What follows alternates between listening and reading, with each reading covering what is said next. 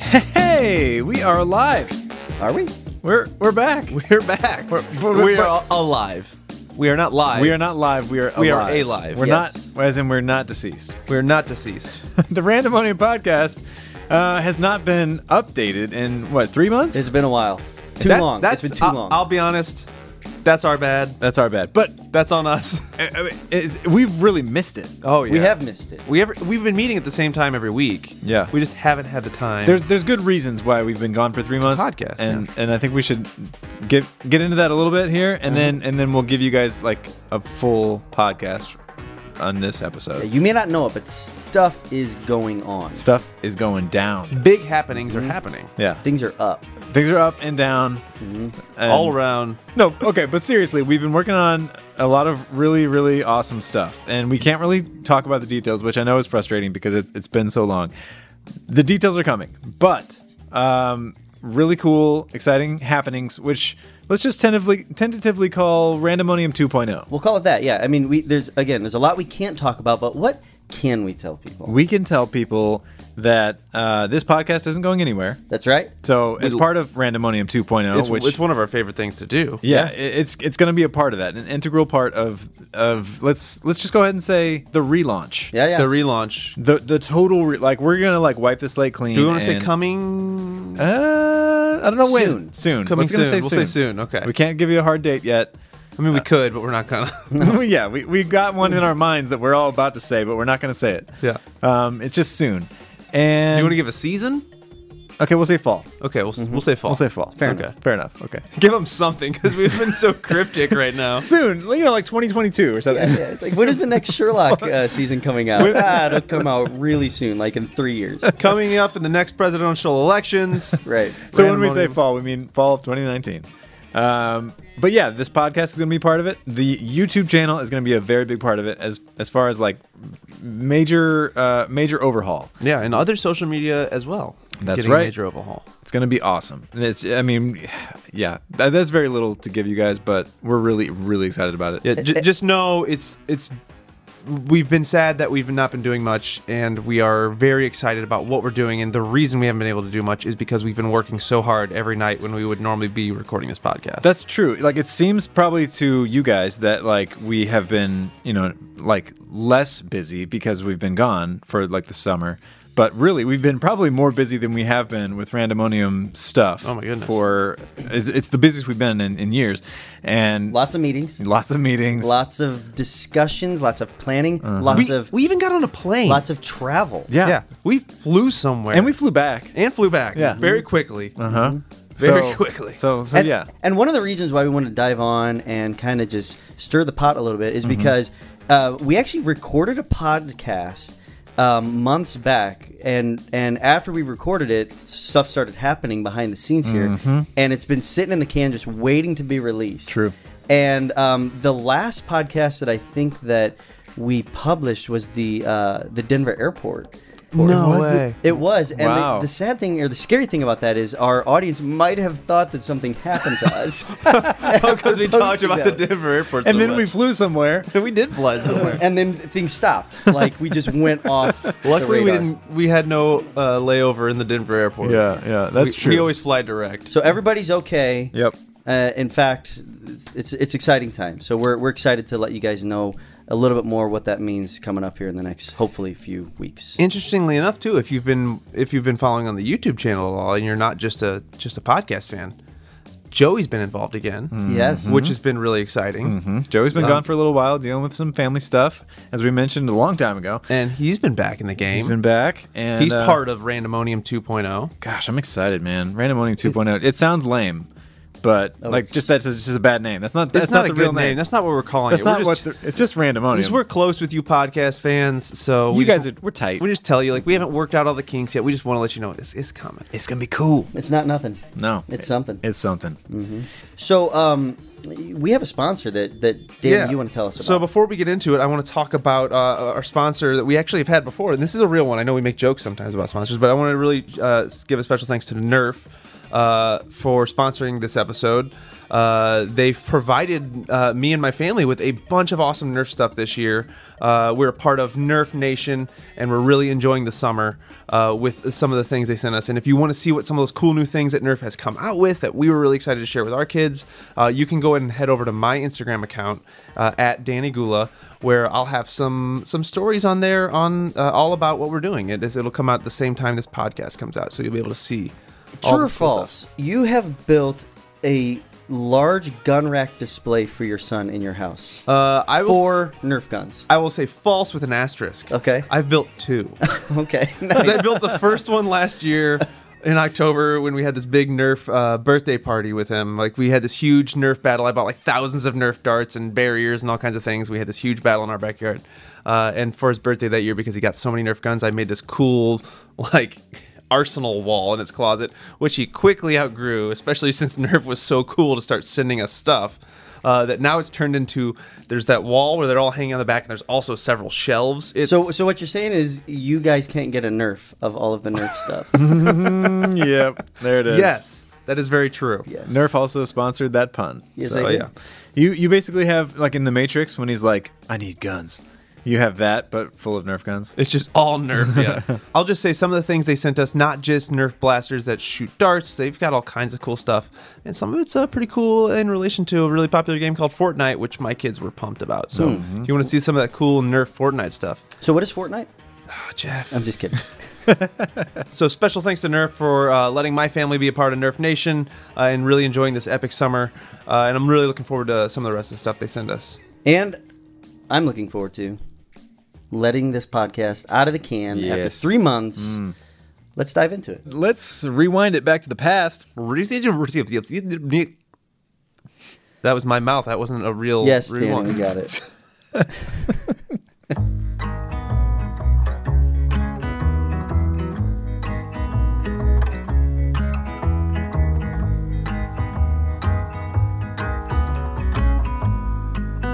Okay, so many of our listeners might know that we are fond of the region in which we live, the Yes. St. Louis area.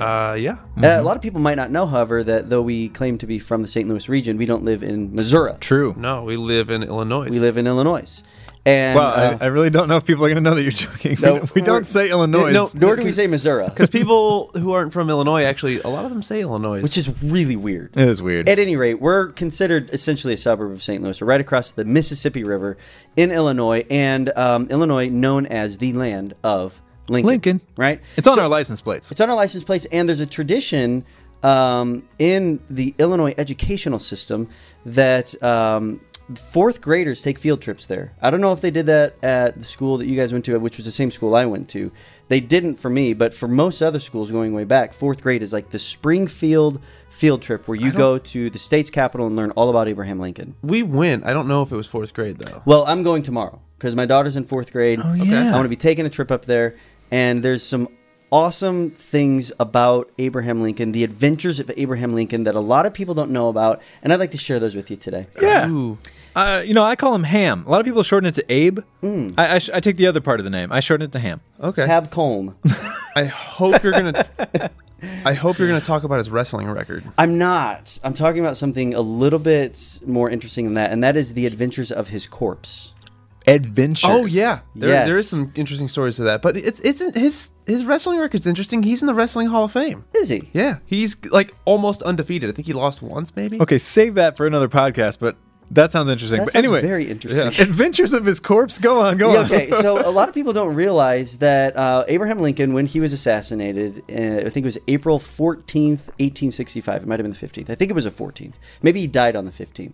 At any rate, after Abraham Lincoln passed away from the wounds that he sustained when he was assassinated, In the head. that's right. He went on a 1,600-mile journey, funeral tour.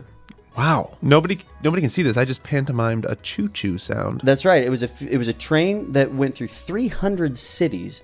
It only made like a dozen stops in some of the major cities, but it would do the thing where it'd slow down and everybody would gather around and all these other things. But he would lie in state in multiple cities throughout America over the course of the next 3 weeks. Whoa. And Getting a little funky. well, that's the issue. Is this is back in the 1800s? They didn't have refrigeration or anything like that. That being said, Lincoln, after his son died in 1862, was intrigued by this European method of embalming, which was not taking place like it is today. Everybody's embalmed when they're buried, but back then it was a new thing. He had his son embalmed, and he wanted to be embalmed as well.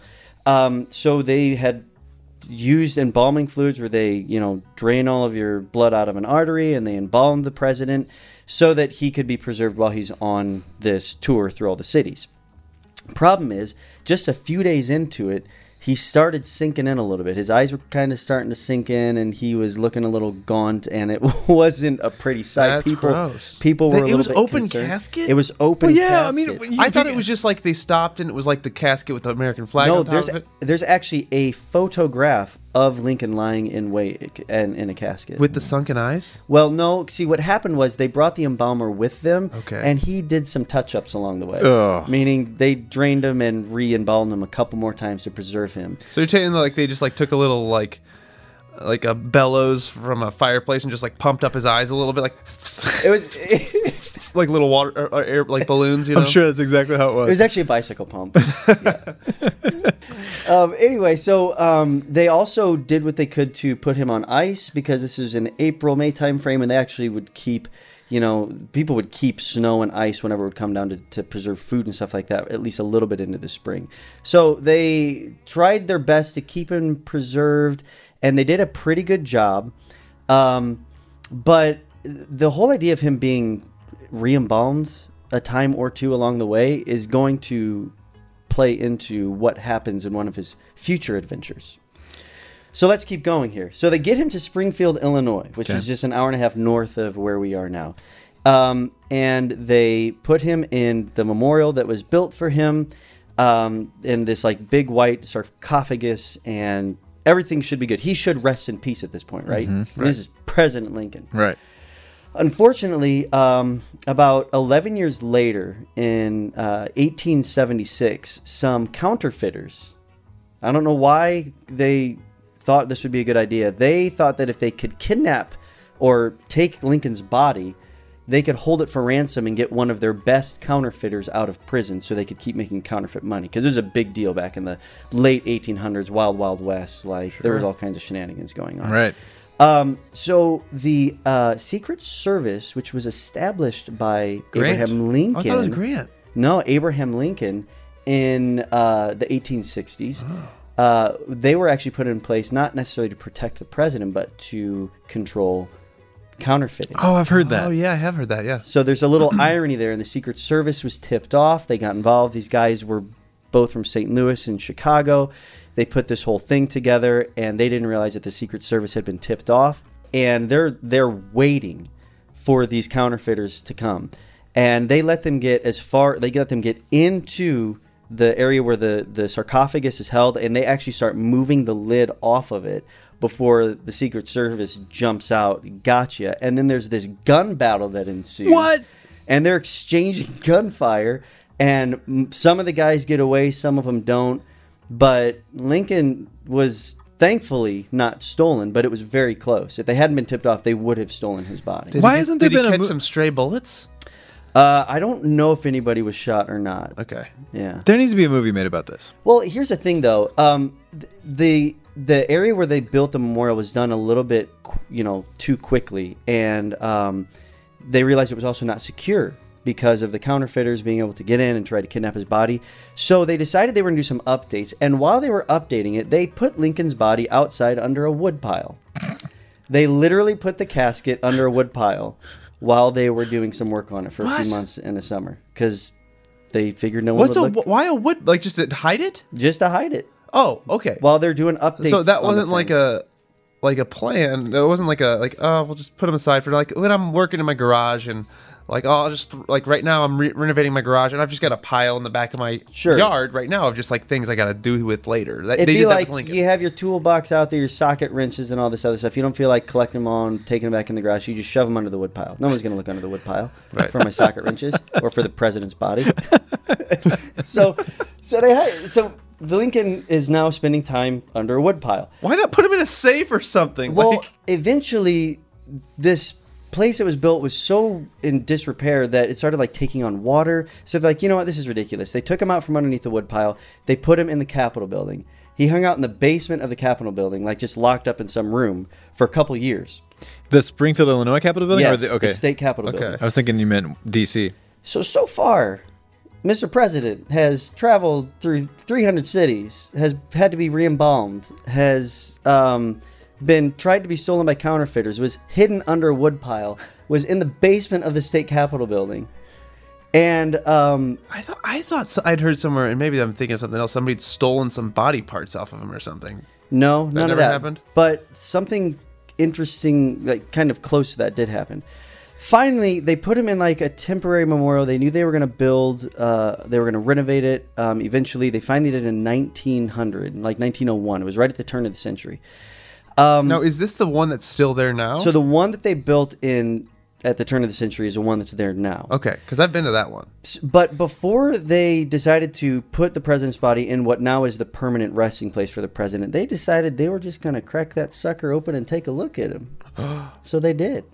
So they actually chiseled through the upper portion of the casket through the lid, and there was like 26 people or something. There was a very specific number, like 23 people saw the president, and because he had been embalmed and re-embalmed so many times, they said that he was perfectly preserved. That he looked like a statue of himself, down to the mole on his face and his beard. Whoa. They said that there was still bruising on the front of his face from the bullet that had gone through the back of his head and rested behind his cheek. They said the only thing that looked different about the president, which, by the way, they said he smelled horrible. Oh, of course. Naturally. Yeah. His eyebrows had fallen off. Weird. Okay. And his suit that he was wearing, which happened to be the suit that I think he wore when he gave his second inaugural address, was covered in like yellow mildew. But other than that, they said he looked, anybody who had ever seen a picture of the president would know that it was him. And this is how many years after his death? This is in 1901. So this is like years after his death. 45 years later. So what you're telling me They is mummified the president. the European method of embalming is freaking awesome. It is awesome. It works. As long as you do it a few times. They said that his skin was it was almost like a bronze color because I guess he was mummified essentially. Yeah. And they believe if you would look in his coffin today, he would probably still be very well preserved. Wow. Now you can't look in his coffin today, and here's why. Because of all of the shenanigans, his son made sure that he was buried 10 feet down with a few feet of concrete poured over the casket. Wow. So there's no way to get down there unless you're chiseling through concrete and all this other stuff. Yeah. So where he's resting now is his final resting place, and he has been there for the past century. You know, at some point they're going to get down there and take a gander. You think so?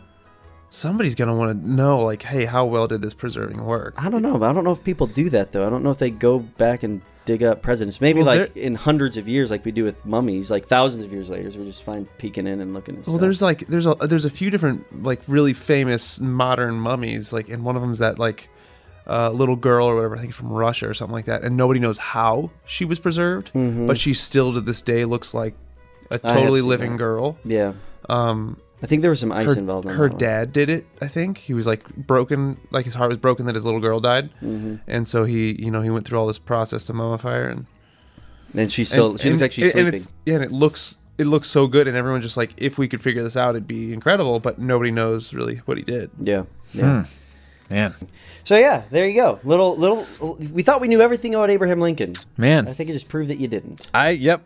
I didn't learned know something all new. that. I remember hearing some weird stuff about that, like that people try. I thought that somebody stole like a body part from him or something. No, they just took a look at him, and yeah, that would be a very surreal thing, especially all those years later. You're looking at Abraham Lincoln. Ooh. Yeah.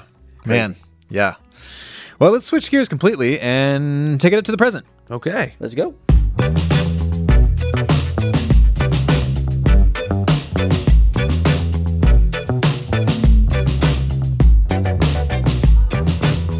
All right, welcome to the best part of Christmas, present. Oh, I see what you did there. I was curious where this was going.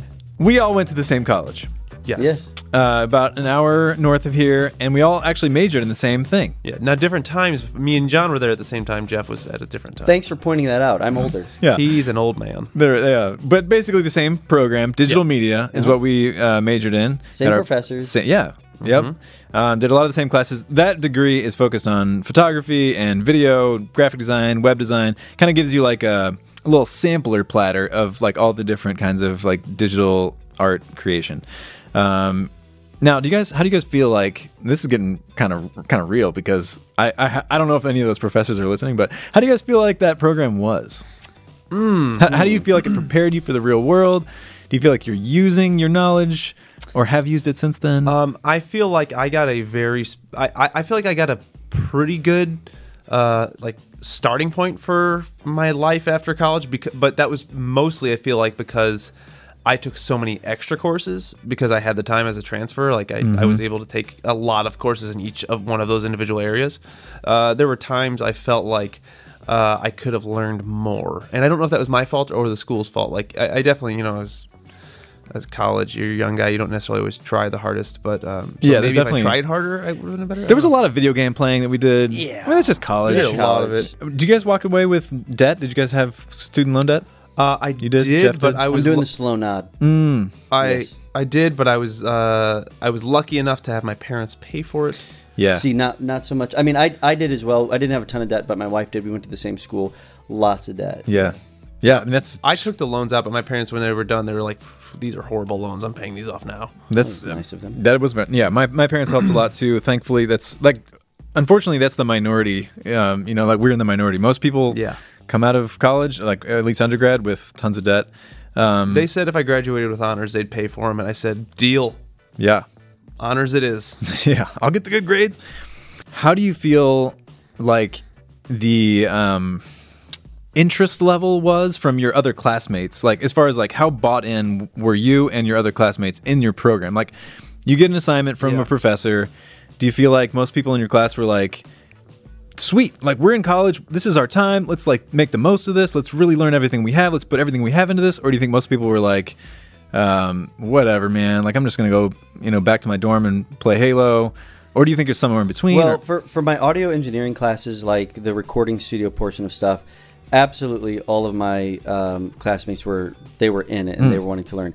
But for video, absolutely not. There was like 2 of us that were really interested, and the rest of them were just trying to. In photography as well, not really. There were half the class didn't really care about learning how to use a camera. I kind of thought that was the case with you guys too, because that was my experience for sure. When I look back, I'm like, man, I thought I was pretty well like invested. And I'm sure I wasn't like completely, but like I feel like a lot of my classmates were just like, whatever. My parents are kind of paying for college. This is like an extension of high school. I had to declare a major. Yeah, I got to pick something. I kind of like computers, so I guess I'll do whatever this is. Now compare that, which you guys can't really compare, but compare it to my experience of grad school. It was a completely different experience. When I was in the classroom with other grad students, it was a completely different experience than undergrad. And it was awesome. So it was way smaller because, I mean, it's grad school. There's not as many people that are even interested in that, let alone can afford it, just more school. But it was super cool because I feel like everyone that was in the classes, they had experience, had real world experience like I did, and they were choosing like as adults more They like wanted to be They there. wanted to be there. They weren't They just wanted to there learn because their parents were like, "You got to go to college." Right. They were like, "I want to go further. I want to get a master's degree." So everyone was like really interested in what all the other students were learning and like trying to learn from each other and collaborate, work on projects together, and like really put their best foot forward. And it was just, I don't know, it was very different. Yeah. Very awesome. So I've been teaching at Greenville off and on for the last 4 or 5 years, teaching photography and video. And in the semesters where I haven't been teaching, it has gotten me thinking, like, I really could be, this is 2019. We could be learning in a different way. We don't have to be in a classroom anymore. We can be online, kind of like I did with my grad school.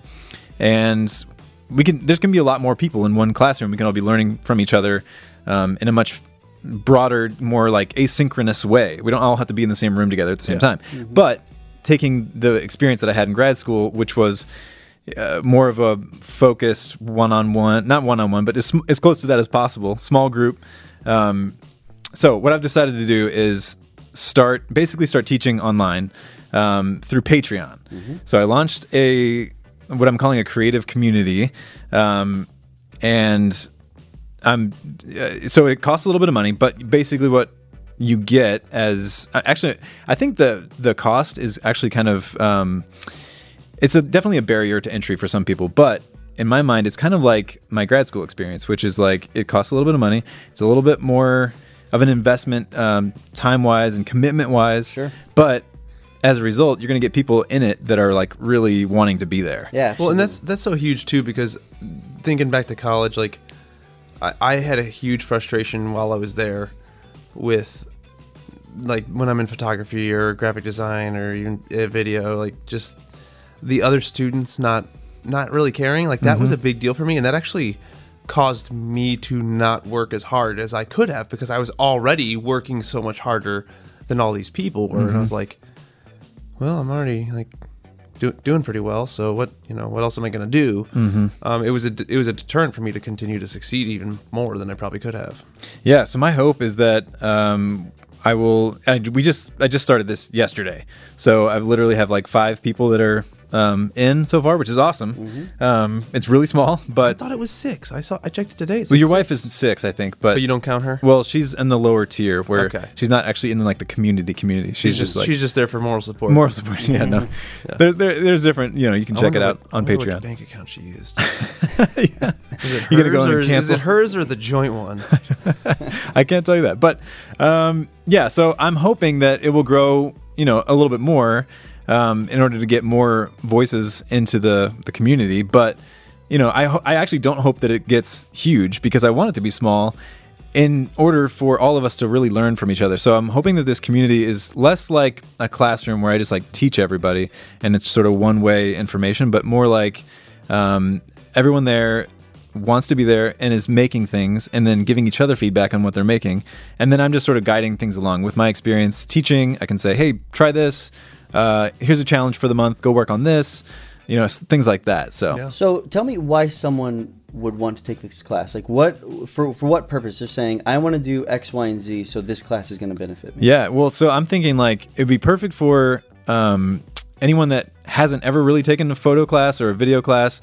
I mean, it's actually a pretty big thing to even do that, because you have to be either sometimes high schools have decent photography or video classes, but most high schools don't. Mine didn't. So maybe you did in high school, or maybe you're in a college, or maybe you're out of college, and like you're just like, how do I even take a photo class or a video class? How do I know if I want to try this? So if you want to do that, it's expensive. So you either have to be in a full-on undergrad program or something, which is like we talked about earlier, like that's just student loan debt and all that. Or, you got to go to your community college, and who knows how that education is going to be. So my thought is like, it's $9 a month for this creative community, which is, okay, that's the price of like your Spotify or whatever. So that's, it's not nothing. It's definitely something, but significantly cheaper than even like music lessons or anything like that. I give music lessons, and it's $20 per half hour. Yeah. So you're going to spend $80 a month, on average. Yeah. So, I mean, it's a little different, like not totally apples to apples to anything like a classroom or music lessons or anything, but it's kind of a mix of all that. And so I kind of landed on this $9 a month, and maybe by the time you're listening to this, the prices have changed, but hopefully not.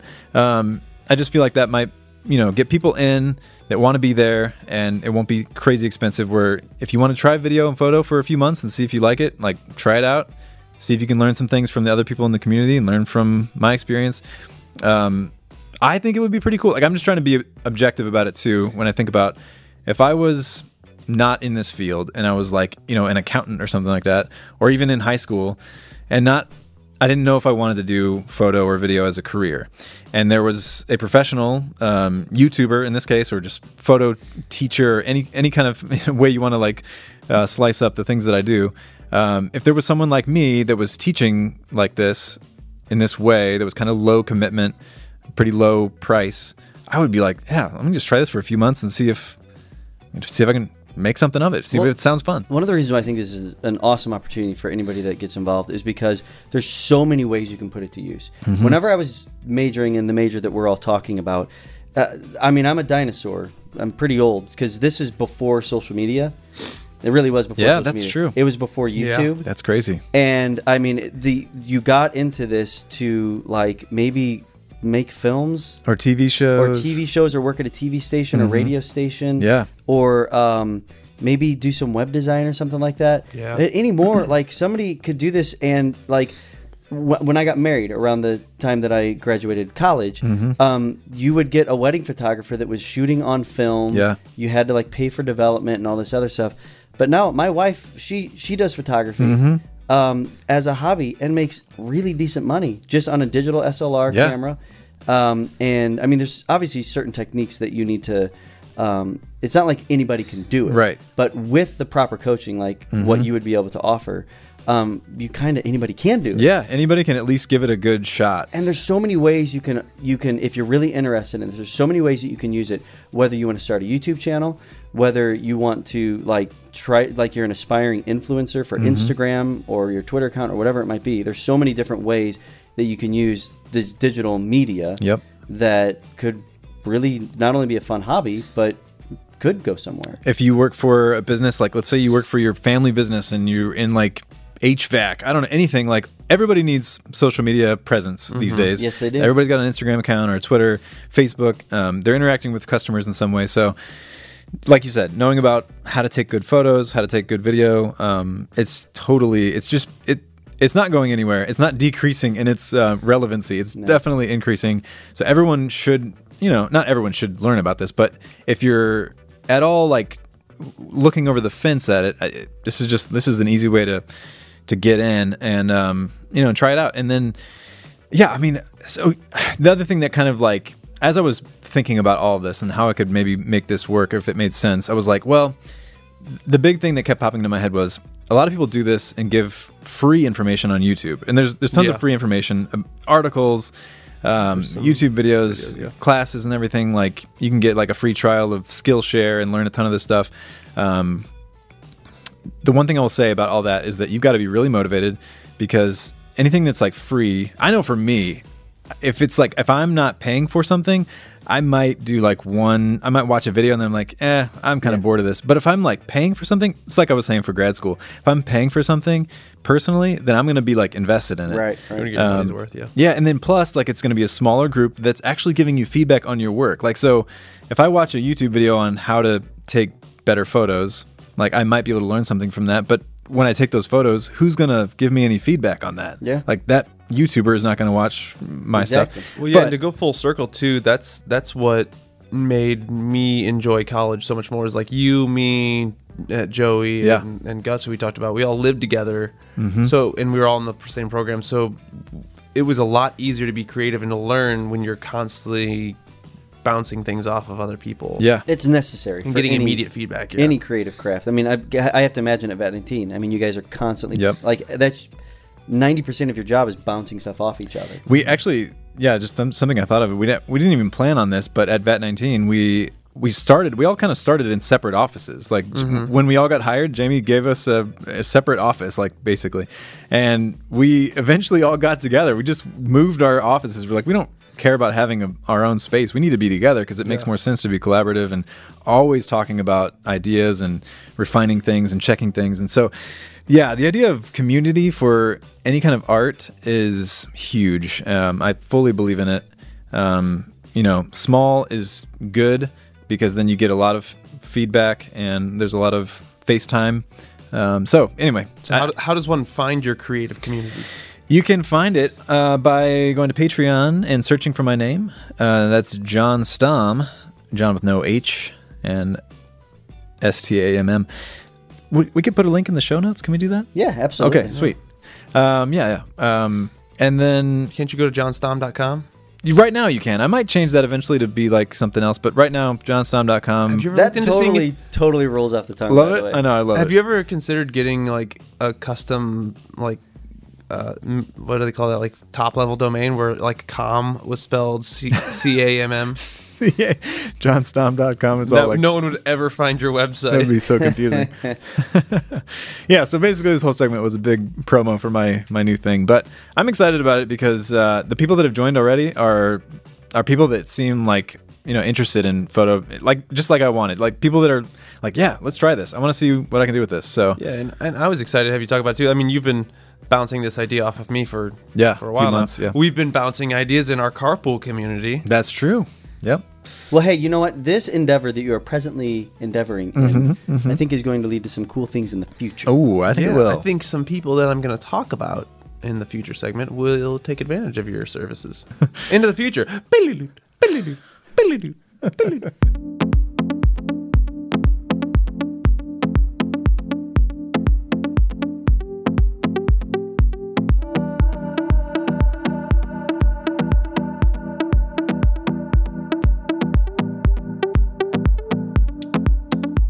Okay, so into the future, I wanted to talk about a group of people that is going to be very important to us in the future.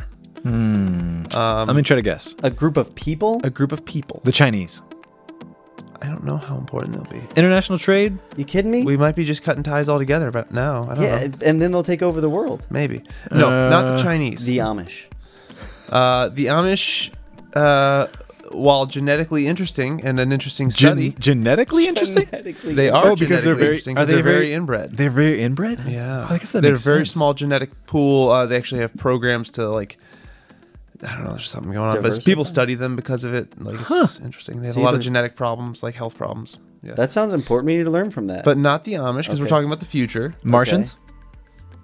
Are they people? I don't know how many people are there. Am I getting warmer?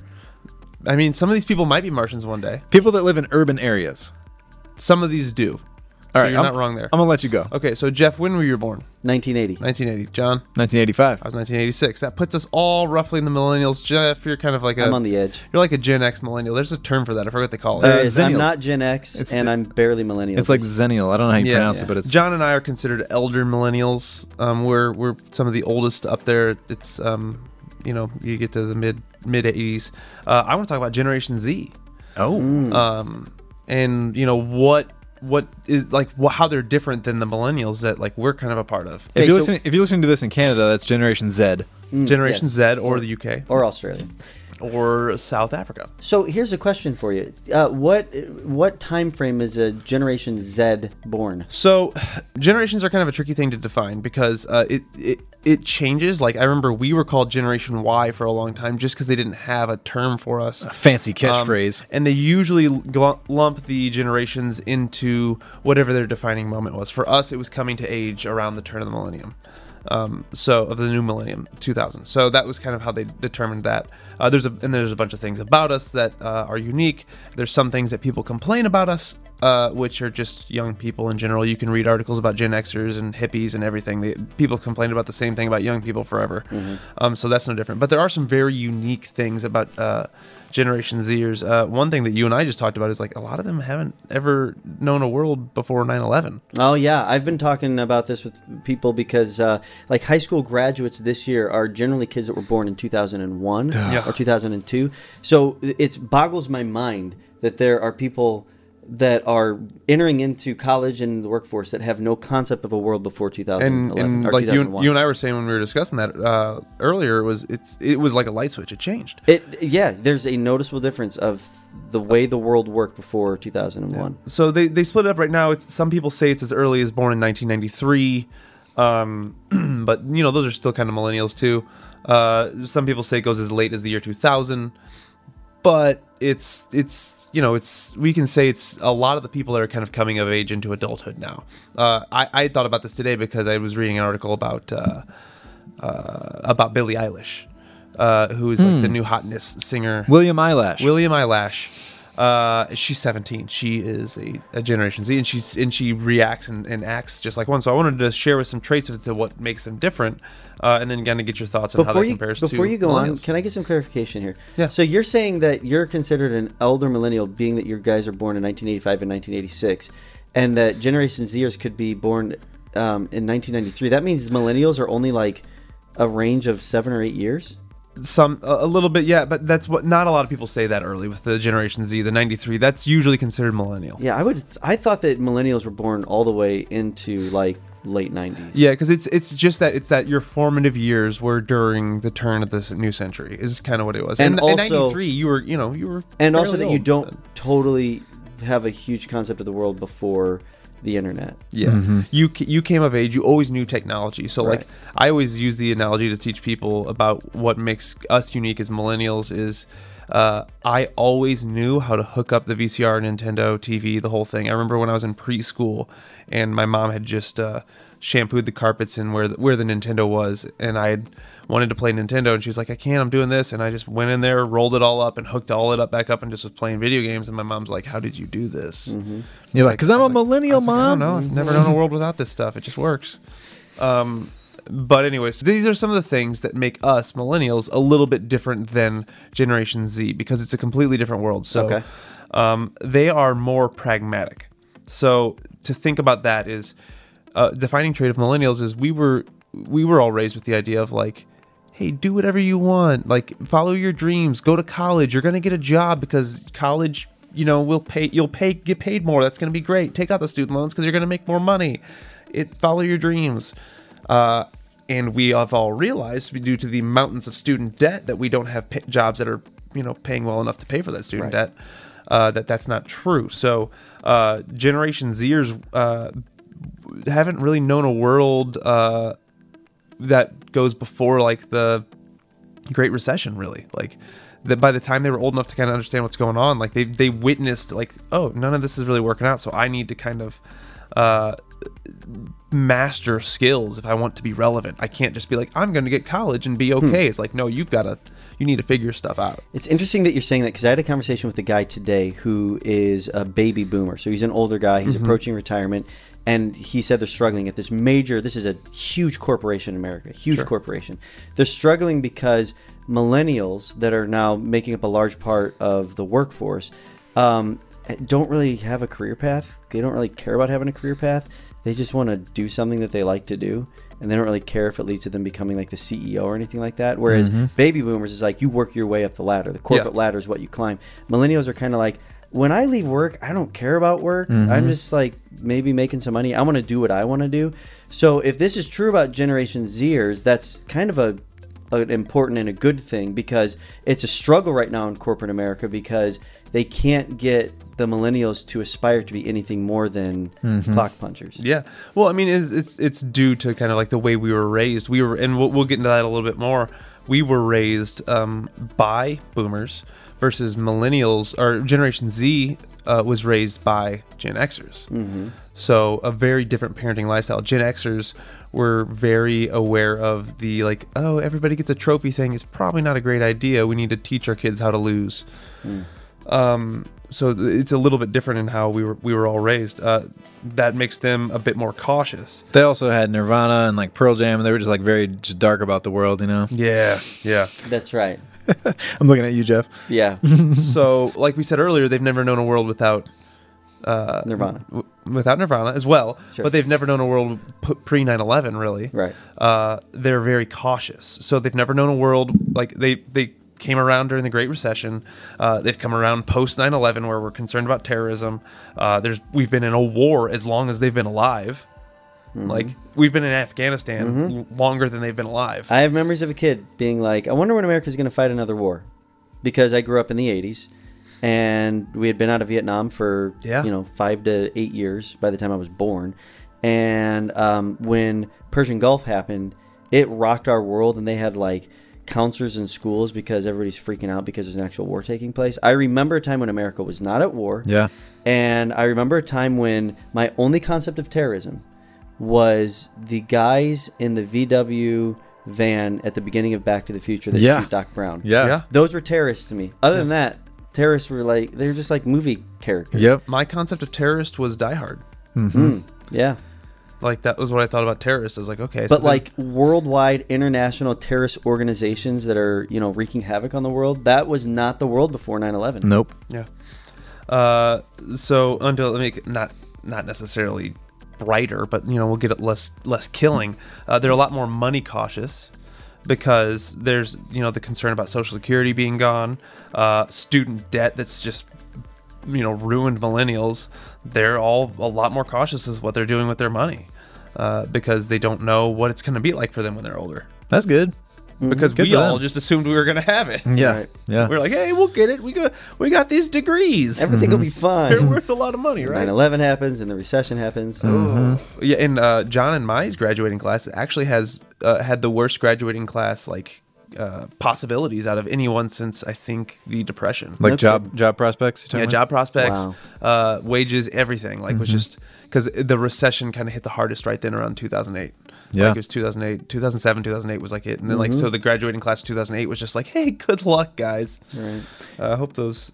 Basically, what you're saying is, I needed some Gen Zers in my creative community. You do need some Gen Zers in your creative community. I would be willing to bet you get some Gen Zers in your creative community. They are, though, I will say this next point is they are more face-to-face. So 53% of Generation Z prefers in-person communication over instant messaging or email. That is such a refreshing thing right there.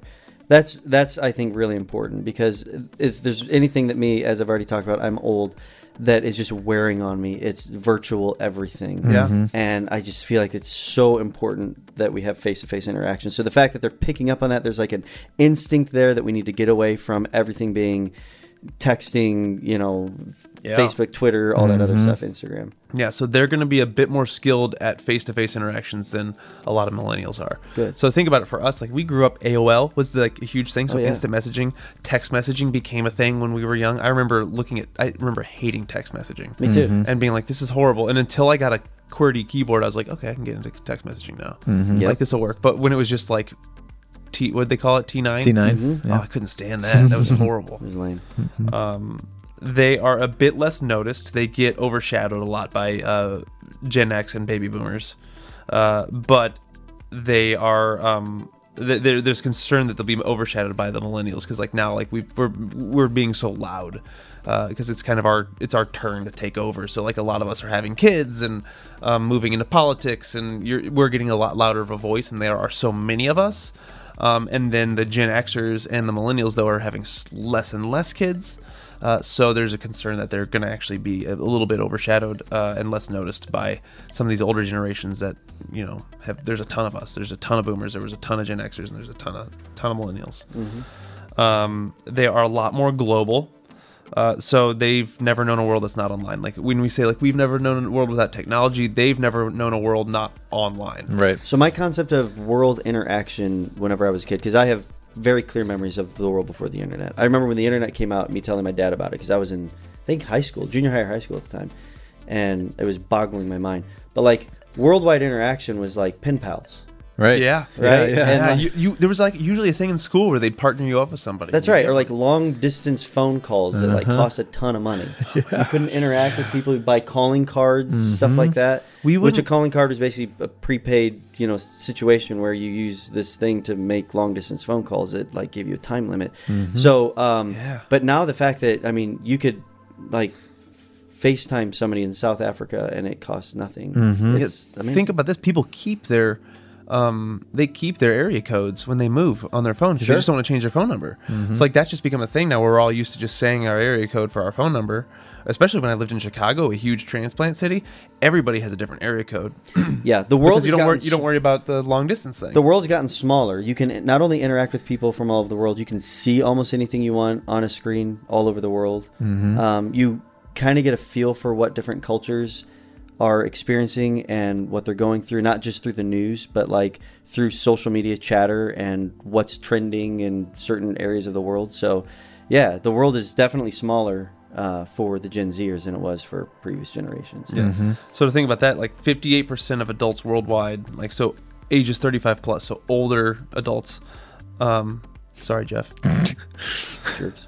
We're right there. We're right. We're behind getting them. we're getting close to that. But 58% of adults over the age of 35 would agree that kids today have more in common with their global peers than they do with adults in their own country. Like that, there's just kind of this globalization of their culture, of their young culture. It's just like generation. Yeah, That makes sense. That's crazy. I never really thought about that. Like, yeah, the difference between a Gen Z American and a baby boomer American is bigger than a Gen Z American and a Gen Z German. Right. because it's just a smaller world now, and they all share the same culture. Like stars, artists and stars are all super global, super fast now. So they are less educated, or they will be less educated.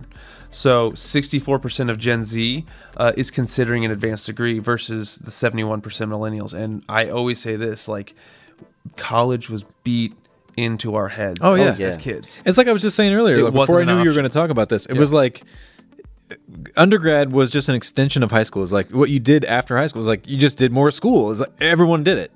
Everyone in my high school was like, "Where are you going to college?" I mean, granted, it was sort of a prep school, but like, I mean, I feel like that was a very normal thing to just go to college. Oh my gosh, yeah, you couldn't have a future if you didn't go to college. And in fact, I remember when millennials started this thing about 10 years ago called the gap year. And I remember everybody who was older than being like, that is the most irresponsible thing I've ever heard, a gap year. What? Now that fizzled out. Not too many people do gap years anymore. Although most like CEOs of really high performing companies say that is the most important thing you could do in your young adult life is take a gap year. Interesting.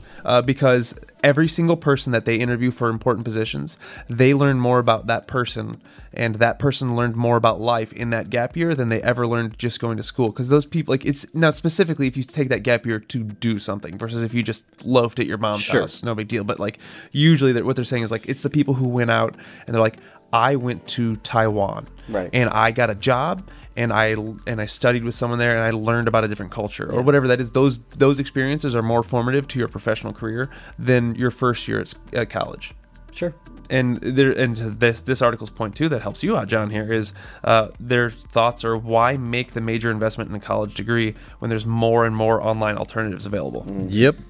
They are more disruptive.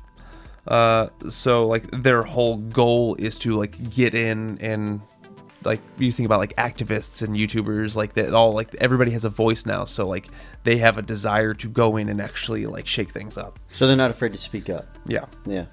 But they're incredibly less focused. So, and this is a big concern of mine, is that we are notorious for having a very short attention span. Theirs is considered even shorter. And you think about the types of media, social media, they like Vine. Now it's TikTok, all these really short 6-7 second videos that they love that, you know, get their attention, and people are like, oh, remember this one Vine or whatever. That's making their attention spans even significantly smaller. But they are more entrepreneurial, which is a hard word to say. But that comes from a lot of the ideas of think about your Instagram world. Like, what do you see on there all the time? It's like these people who are like Hashtag sponsored. Yeah, hashtag sponsored, making themselves to your point actually, Jeff, earlier, that you're like, you were doing digital media before there was social media. Now you have a direct to consumer world. Right. So now everybody sees the potential in being able to just work for themselves. I'd be curious to know how much, and I hope this isn't like too much of a rabbit trail, but the role that violence continues to play more and more in the culture that didn't exist until, you know, when I was a senior in high school. That's when Columbine happened. Yeah. And that like rocked our world. That was my senior year, and we could not believe it. Just was beyond us that something like that could happen. And now, and I remember them like giving us the day at school just to process that. Yeah, and it was a huge deal. And since then, there have just been hundreds of those types of situations. Some of them have been pretty horrible, and they're saying that now they're wondering if the tide is finally changing, because it's become so normal, so expected, that kids are like growing up doing lockdown, like invader drills and all these other things, that like they're just gonna fight back. And the last 3 or 4 school shootings that have happened have been thwarted by students who are taking these people out. Yeah. And that's got to play into even, you know, I'm thinking about Gen Z. As you said, they're more individualistic. They're more willing to be disruptive, to speak up, to take a stand on things. If that's almost like a survival instinct that's had to develop, being that we're in a more volatile world, where not just with terrorism, school shootings, but even like social outrage on social issues, they're learning that, you know, this is a tumultuous world. I didn't grow up in a world like that. I grew up in a very insulated world where I heard rumors of this thing called the Cold War that ended when the Berlin Wall came down, which I had no idea what the wall in Germany had to do with the Cold War. And other than that, we didn't have war. Yeah. The economy was always good. There was no terrorism, domestic or international. But these kids are growing up in a pretty volatile world, so it kind of makes sense that they're having to learn how to like take a stand. And That's say, a good no. point. Well, and I think it makes a difference too in how much older they're getting too. So now we have Gen Zers that are becoming of age of they're getting close to adulthood. They're young adults, teenagers. So they're starting to get in there. So if you look at it says 84% of millennials say making a difference in the world is more important than professional recognition. And 60% of Generation Z says that. Now, Generation Z is still young. I would be willing to argue that that number is going to grow as they get older. Sure. Because they're just seeing it going on. Now, I'm surprised it's that big in Gen Z. Because when I was a kid, like, did you care? When you were in high school or when you were 18, did you care about making a difference in the world? No. No, I didn't. No, not at all. I'm worried about following my dreams. So that's huge. But I think that's great. I think that's going to be a big thing because like we're not the especially as far as the United States go, we're not the global powerhouse we were that our parents at least were trying to constantly recreate. Like they grew up in a very unique time period in America, 50s, 60s. Man, that was like unprecedented success for the United States. The only other global powerhouse you really had competing on a world thing was the USSR, and it wasn't even economically competing with us because they were struggling. So it was really just like unprecedented success for the United States. That's why that's why they pushed college so much, because they got to see all the benefits of this. Now we live in a completely different world, so that kind of messed us up a bit, constantly pursuing the world of their parents. Right.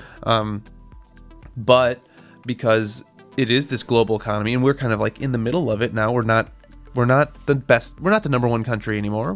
We're just in there with all the other ones. We're number one in some things. We're number 32 in others, and you know everybody's constantly needs to work together. I think having these kids, these young people, as feeling that they need to make a difference in the world, that's going to help in the long run with everything. Overall, pretty positive. I mean, most of our kids are Gen Z, I would say. I mean, mine are probably a little. I guess maybe mine are probably going to be in a new. There might be a generation, new saying, generation. Like, it's kind of like if they're shorter now. I mean, maybe something's going to change. Like we don't know because like I said, generations are defined by whatever.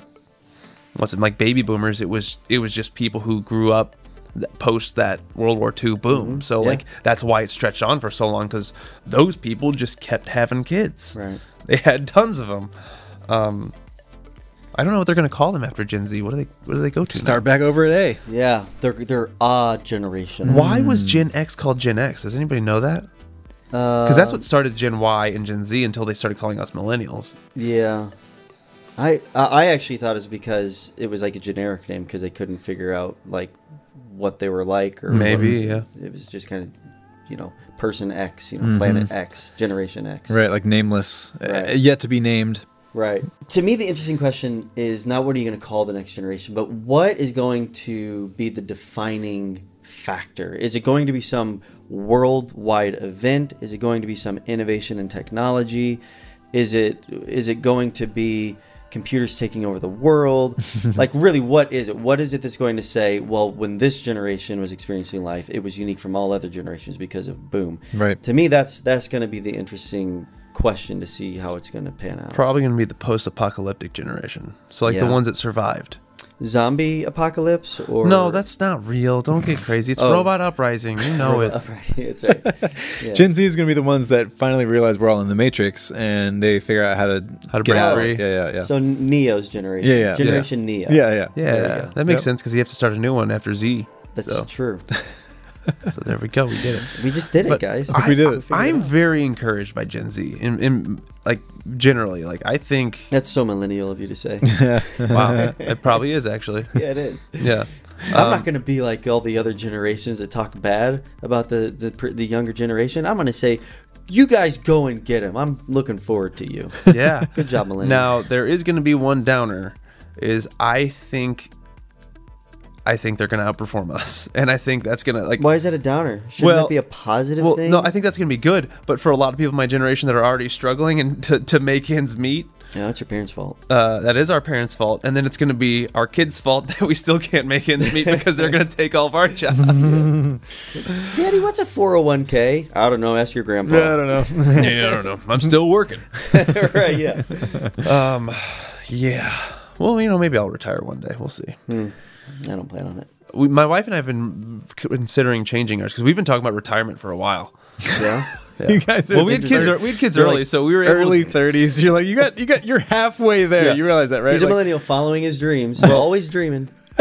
well, we have well, we're baby stepping into it. So like right now we're already thinking about like because we only have 2 kids. We're like it's not that far till they're in college. What do we do when our kids are out of the house? Man, you guys are really thinking ahead. wow. Yeah. Maybe that's the difference between 4 kids and 2. Because with 4 kids, it's like, how do we survive today? Yeah, right. I want to plan for it. I just want to be able to like when my kids leave, it's like you go, we sent the last one off to college. Let's go do what we've been talking about doing, and like we've got some plan, and like we're able to do it. You are a planner. I want to be able to do it. Yeah. You've got your get gone, grab it bag. In case My there's get an gone, grab it. apocalyptic uprising of It's just an emergency. We're gonna rename my go bag. go bag. That's what it is. We're gonna rename my go bag to an emergency disaster kit. That's really lame. I was gonna say like, let's Do you get out like of here, go bag? Huh? Do you like go bag? Well, no, go bag's like 2. It's gotta be like Let's get out Bug of out here. let's bag? get gone bag. Well, I think the other one I've called peace is a out bug bag? out bag. The peace out bag. That's it. I like it. Peace out. Peace out. Should we peace out of this podcast? think We should. should peace out of this podcast. Yeah. I think we're there. Well, this has been the Randomonium Podcast. Thanks for listening. I'm John Stom. I'm Danny Gula. I'm Jeff McCullough. Peace out.